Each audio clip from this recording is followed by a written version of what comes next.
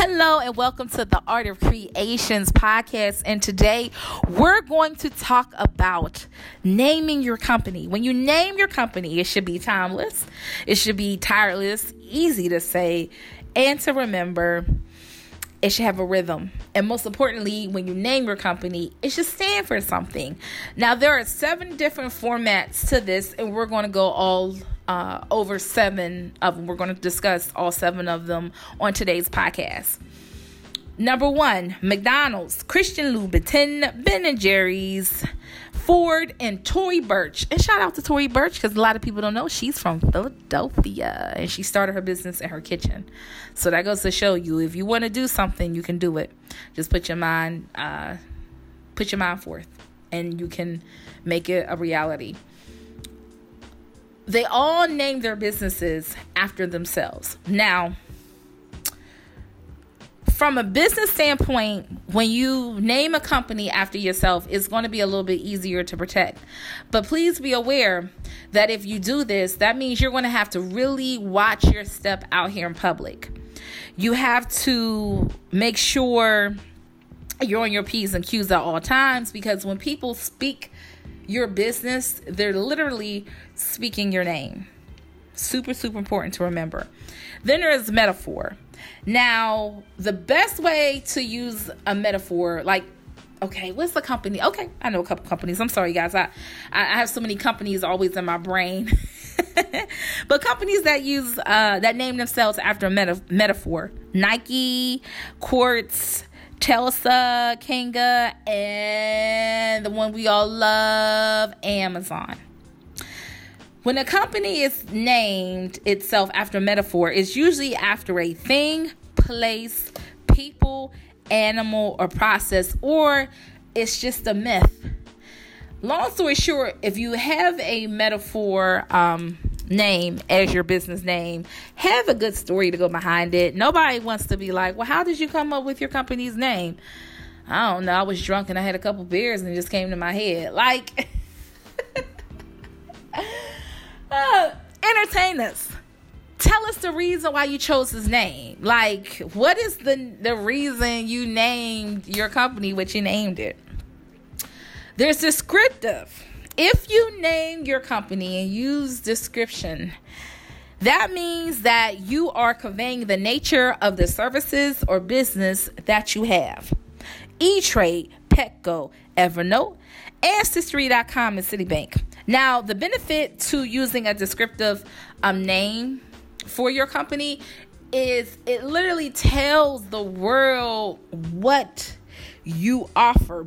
But the downside to this is, as your company grows and it's going to diversify, the name might limit itself. So, something to think about. Acronym. Now, I love a acronym for nonprofits. I feel like when nonprofits use the acronym, it's just like the best thing in the world. It's like peanut butter to jelly. It's just a beautiful combination. Companies like AARP, USAA, DKNY, CNN, they all use acronyms, and that's what we know them. But they have names, but oftentimes the names are either super complex, hard to pronounce, hard to write. So the companies are like, you know what, screw this. We're just going to use an acronym, and that'll settle that. Fabrication. If you have a company, you decide to name it, and you're going to fabricate a name. You're going to make up a name. Pinterest is not real. It's made up. Kodak is not real. It was made up. Activia is not real. It was made up.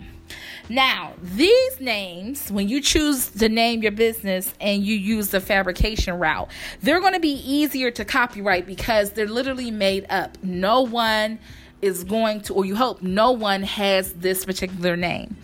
But you have to spend a lot of money educating your consumer and your investors within your brand. For example, Haagen-Dazs is not a place somewhere in Switzerland. I had somebody tell me, oh yeah, because I eat Haagen-Dazs ice cream, so I'm gonna go to Haagen-Dazs Switzerland. It's not real. It's made up. But guess what? They have spent so much money in making sure that their brand is not only tasty, but it's known and it's highly effective to the point where people think this is a real place, and it's not. If you're still stuck, okay, you can always go the magic spell route. Now, you're probably thinking, what the hell is a magic spell? I don't want to name my company after no magic spell. No, it's not naming your company after a magic spell. It's using the format. So, some companies such as Flickr, Tumblr, Netflix, and Google, they've used this format to where they alter words and spelling to create a distinctive and protectable name. Okay? Now, the seventh and last format to naming your business. You can use all 6 of these together. Companies that use all 6 of these components, are Trader Joe's, Santa Classics, Airbnb, Under Armour. They use the 6 components I just named all at once. So once again, when picking the name for your business, make sure you study it. Make sure it has meaning. Make sure it's going to be unforgettable. And make sure you copyright it and protect your business name at any cost. So until then, stay creative. Follow us on Instagram. My Instagram is The Art of Creation with a K, not a C. And stay cool. And to all the students going back to school, we love you guys. I'm sending encouragement and positive vibes. May your school year be safe, productive, and learn as much as you can. And to the teachers and the professors, we thank you for all that you do. I love you all. God bless. Stay creative. Until next time. Bye.